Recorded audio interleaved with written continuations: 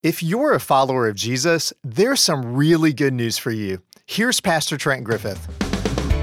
You're going to end up where God wants you to end up. And where does He want you to end up? Conform to the image of His Son. So every day, God is chipping away at me everything that does not look like Jesus. And He's doing the same for you. Welcome to Resonate with Trent Griffith, Senior Pastor of Harvest Bible Chapel in Granger, Indiana. I'm Aaron Paulus. Last week, Trent began helping us understand a biblical perspective on who we are as human beings and why we exist. When something is functioning according to the purpose for which it was designed, everything runs smoothly. It's the same with us.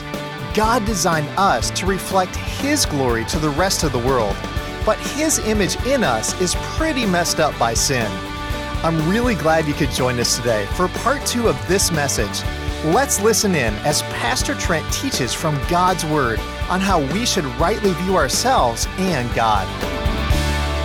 Every pathological error that we have as human beings is the result of thinking too high of ourselves or too low. John Stott wrote a book called The Cross of Christ, which should be required reading for everybody in this church. And in it, he tried to help us with this balance. This is what he said.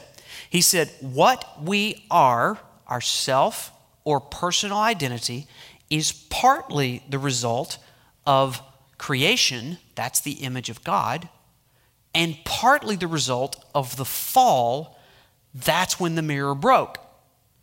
That's the image defaced. And so he says, the self we are to deny, to disown, and to crucify is our fallen self and everything within us that is incompatible with Jesus Christ. And he lists some of those. He says we must deny or repudiate our irrationality, our moral perversity, our blurring of sexual distinctions, and lack of sexual self-control. The selfishness which spoils our family life and our fascination with the ugly, our lazy refusal to develop God's gifts, our pollution and spoliation of the environment, our proud autonomy, and our idolatrous refusal to worship the living and true God. All this and more is part of our fallen humanness. Christ came not to redeem this, but to destroy it. So we must strenuously deny and repudiate it. But then he flips the coin and he says there's self-denial, but there's also self-affirmation. And he says the self we are to affirm and value is our created self. Everything within us that is compatible with Jesus Christ. What's that? It is our rationality, our sense of moral obligation, our sexuality, whether masculinity or femininity, our family life, our gifts, our aesthetic appreciation, and our artistic creativity, our stewardship of the fruitful earth, our hunger for love and experience of community, our awareness of the transcendent majesty of God, and our inbuilt urge to bow down and worship Him. All this and more is part of our created humanness. True, it has been tainted and twisted by sin, yet Christ came to redeem it, not destroy it, so we must gratefully and positively affirm it. So, we're created in the image of God and we are here to mirror God's image. Here's the second point. I mirror God's image when I embrace my complementary gender identity. Now, back in Genesis 1:27, we saw that God put a little commentary on the last part of what He had done. He says, He made man in His image and in His likeness. He made them in His image, and then He put a little parenthetical statement there. Male and female. He created them. There is something about the male gender and the female gender complementing one another in community, in relationship, that mirrors the diversity and the unity of God. Remember that little plural pronoun, us? Remember that plural pronoun, our? Who's that talking about? I thought it was talking about God. And there's only one God, right? Yes, there's one God. And within the Godhead, there are three persons. God the Father, God the Son, God the Holy Spirit. We're not going to go into the doctrine of the Trinity. We're going to do that later, but we need to understand the pronoun, right? So, God the Father, God the Son, and God the Holy Spirit are equal, correct? Are they the same? No, they are not. Male and female, they are equal, correct? Correct. Are they the same? No, they are not. Wives, look at your husband. Tell him, you are not the same. It is obvious. We are not the same, right? There is something about male and female complementing one another in relationship that reflects and mirrors the image of God in a way that a male by himself and a female by himself cannot do. Now, that doesn't mean that if you're not married, you can't reflect the image of God. That doesn't mean that at all. But it does mean that there is something about the created order of family and marriage that God has done intentionally and purposely to reflect his image to the world. You see, I must allow my theology to drive my biology. A couple of weeks ago, our staff took a day and we went over to Chicago and we wanted to have a staff retreat. It was kind of a personal growth day and a team building thing. And we had a guy come in and we just talked about how we relate together as a staff. It was a wonderful day. And at the end of the day, we actually went and we rented these Segways. Do you know what a Segway is? And we rode it all through Grant Park and everything. We were having a blast. And we stopped for a break and there was a guy that came up and he had a pole and he had one of those big fuzzy microphones on the end of it. And he said to me, I'm from a local radio station and I was doing man on the street interviews and I was wondering if I could ask you a question. I said, okay. He said, here's the question, just off the top of your head, just answer this question. Can a person be gay and Christian? Go.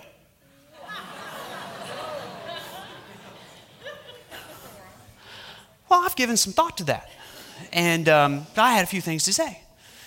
I said, well, it depends on what you mean by gay, and it depends on what you mean by Christian. If by gay you mean, can you bring your sexual brokenness to Jesus and ask him to conform your thoughts to his thoughts about sexuality and gender, then yeah, the answer is yes. But if you mean, can I choose my gender identity other than what God has assigned to me biologically, then the answer is no. You see, the reason why people are asking that question is because it is the hottest topic in society right now. In June, Time Magazine cover story was this: the transgender tipping point. And it says, this is America's next civil rights frontier. And I read the article and I wanted to understand what it was talking about. These are some of the things it says. It says, transgender people, those who identify with a gender other than the sex they were assigned at birth, are emerging from the margins to fight for an equal place in society. And I read that and I'm like, well, who are you saying there was an assignment? If somebody made the assignment, then there must be a body that, so who would that be? It goes on to say, a new California law allows K through 12th graders to use bathrooms and play on sports teams that align with their chosen gender identity regardless of their sex at birth. At least a dozen other states have instituted policies that allow students to play on school sports teams that align with their chosen gender identity.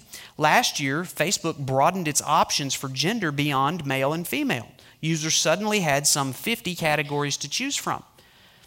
It must not have been enough because now you just go there, you can choose male, female, or custom and put in your own gender or make one up if it doesn't exist.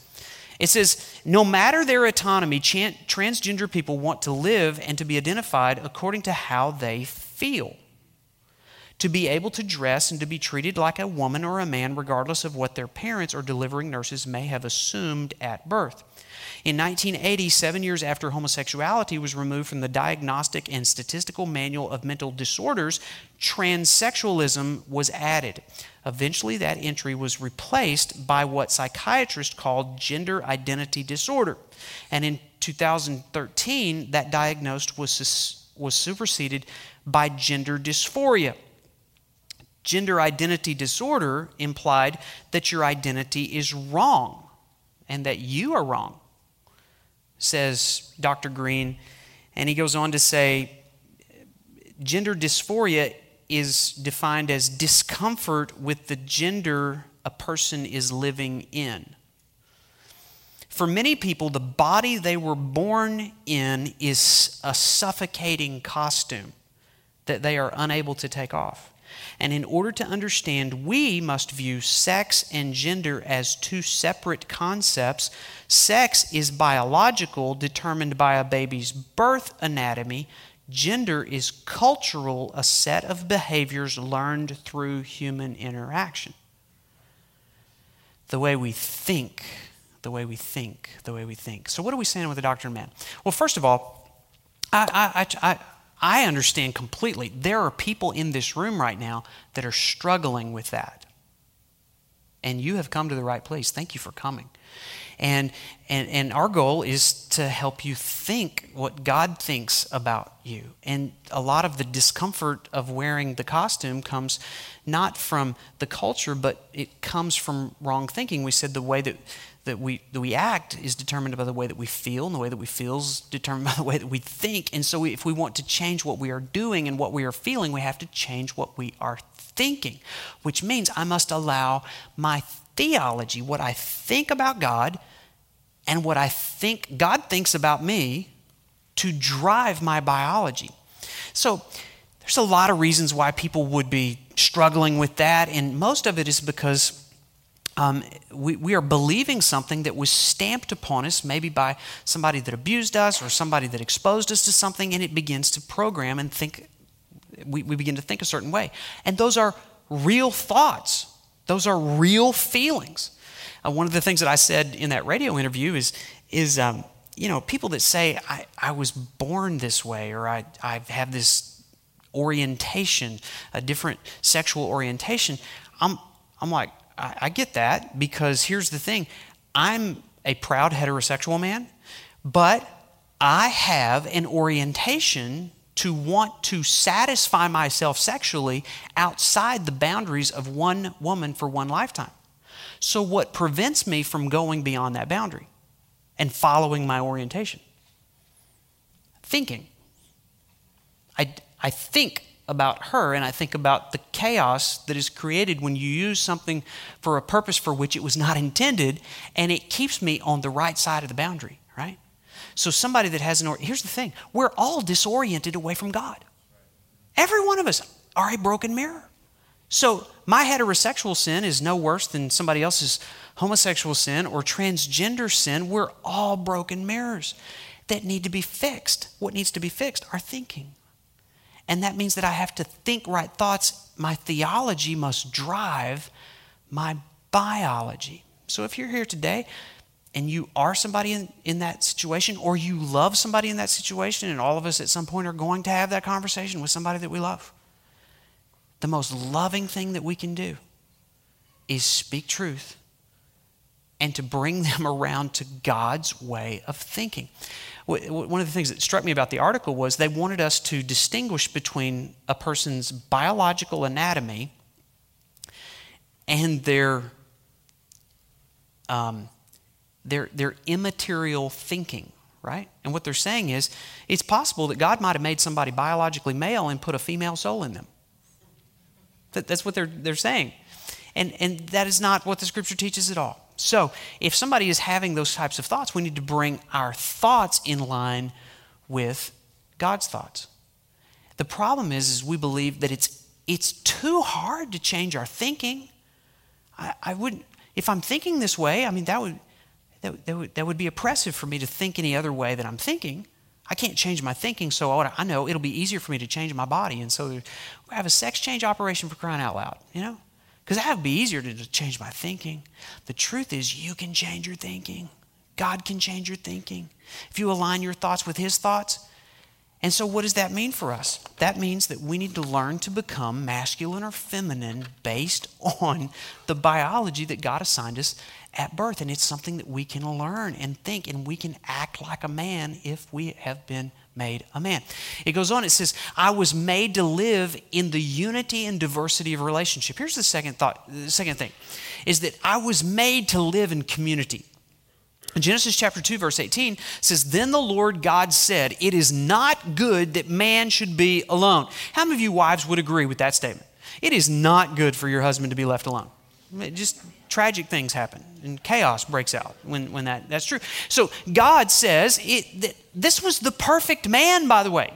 This is before sin. And God said everything was good except one thing, a man by himself.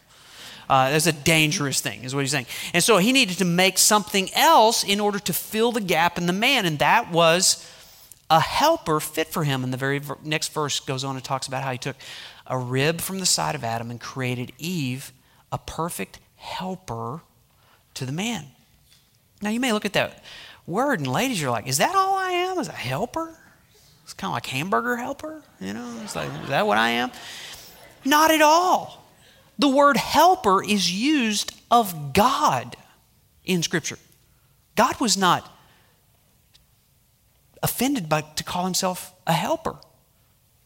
Scripture says in Psalm 121 that we're to lift our eyes to the heavens. From where does my help come?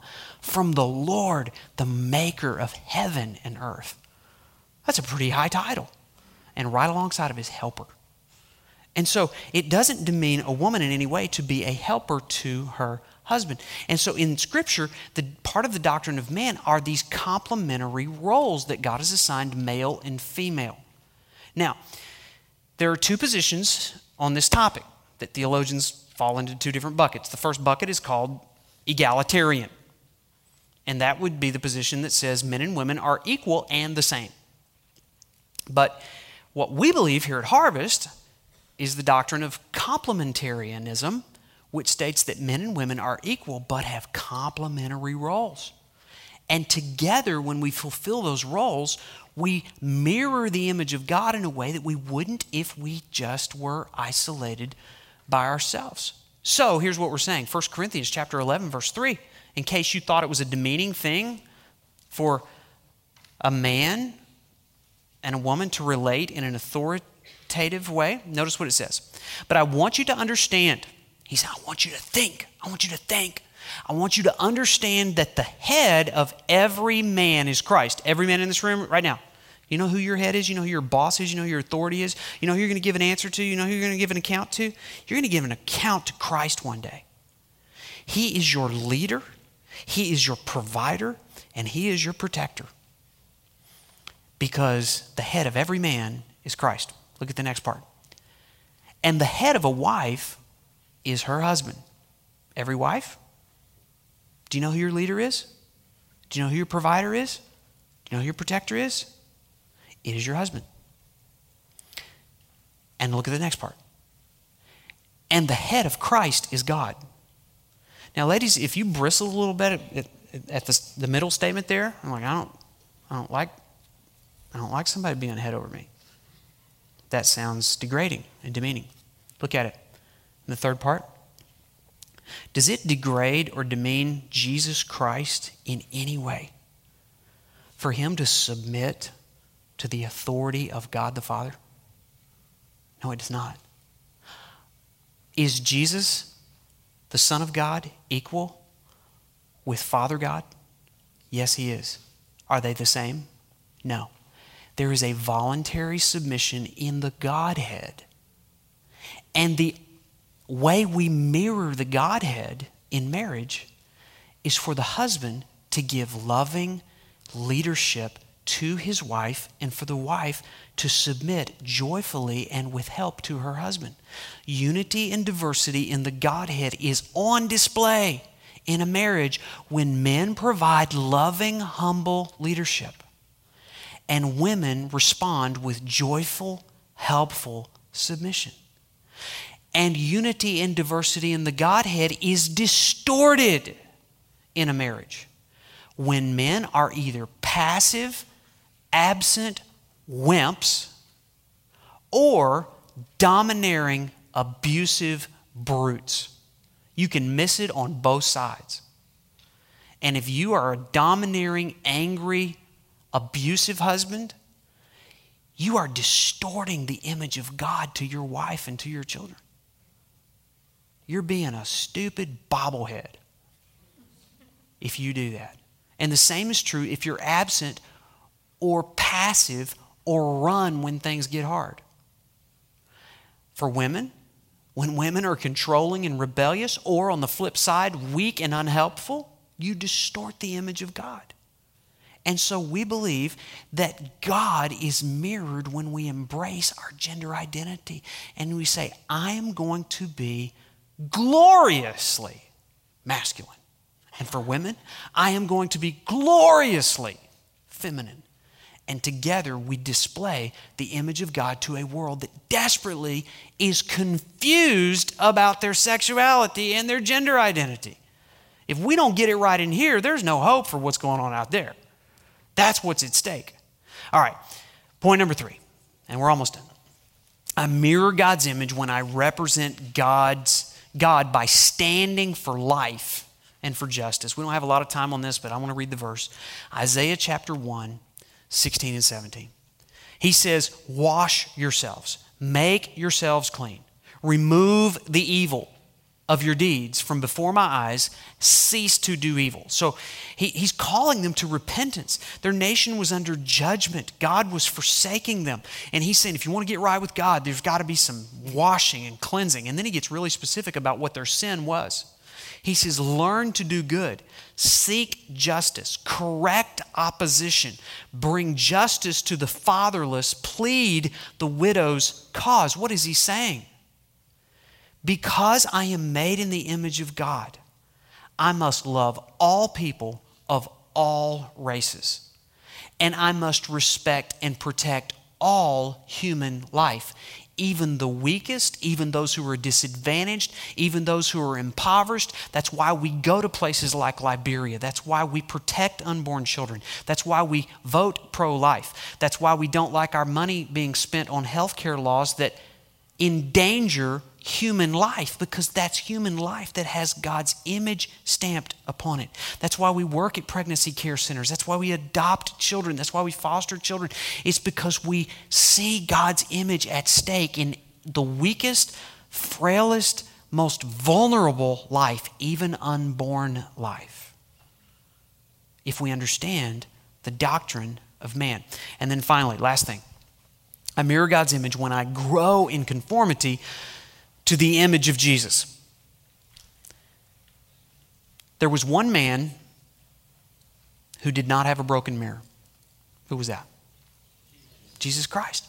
Jesus was God made man, and in the 33 years of his life, he perfectly reflected and displayed and mirrored God's image to the world.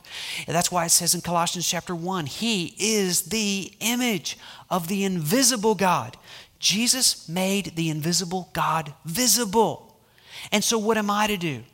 I am to follow him as my model. That's why Romans chapter 8 says, God's working on me and God's working on you. Those whom he foreknew, he also predestined. The word predestined means he has a purpose. He knows where it's going. You're going to end up where God wants you to end up. And where does he want you to end up? Conform to the image of his son. So every day, God is chipping away at me everything that does not look like Jesus. And he's doing the same for you. And so that attitude you had this week in your home and the way you handled your money and what you did with your sexuality, did that mirror the holiness and the purity and the sovereignty and the wisdom and the goodness and the love of God? If it didn't, he's got a little more work to do. He's conforming you, he's changing you, and he's changing me.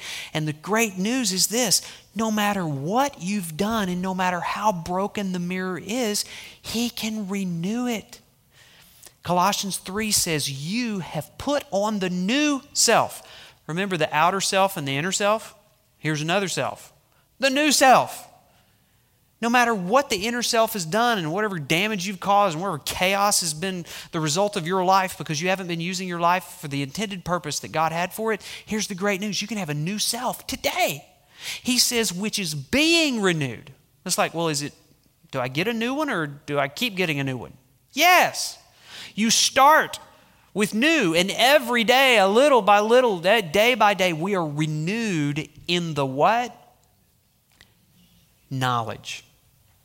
Thinking. After the image of its creator. I must be recreated in God's image every day.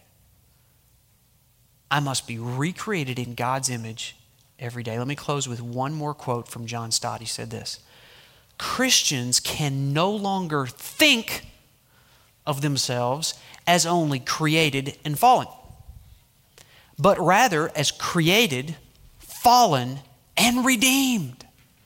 We have not only been created in God's image, but recreated in it. So let me ask you a question. Are you a Christian? If you are not a Christian, then you are only created in God's image, and you have fallen, your mirror has been broken, but you have not been redeemed. It's not yet been fixed. Today, you need to think about God as your creator, but you need to respond to God as your recreator. He can fix your stuff. He can make you the husband that courageously and tenderly leads. He can make you the wife that courageously and sweetly and joyfully submits, so that your home can be a reflection of God's glory. You say, that sounds so foreign to me. I could never do that. That's right, you can't. You're a dirty, rotten sinner. But God wants to recreate His image in you. It's a work of God, so what do? I respond in faith and I say, Lord, my mirror's broken. I've been creating chaos, been living my life apart from the purpose for which you created it. Today, I want to bring my thinking in line with who you say I am, and I want you to continue day by day to renew me into the image of Jesus Christ.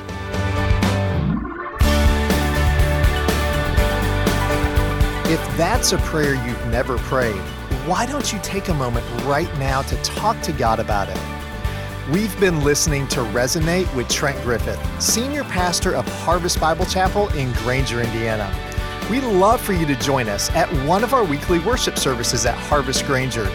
You can just show up on Saturdays at 5 p.m. or Sundays at 9 a.m. or 11 a.m. on Hickory Road, just north of Cleveland Road in Granger, Indiana. For more information, visit our website at harvestgranger.org. Well, exactly who is Jesus and what does the Bible teach about Him? Next week on Resonate, Pastor Trent will teach about the doctrine of Christ. I'm Aaron Paulus. Thanks for listening today, and I hope you'll join us again next week at this same time. It's our prayer that God's Word will resonate in your heart this week. Resonate with Trent Griffith is a ministry of Harvest Bible Chapel, Granger.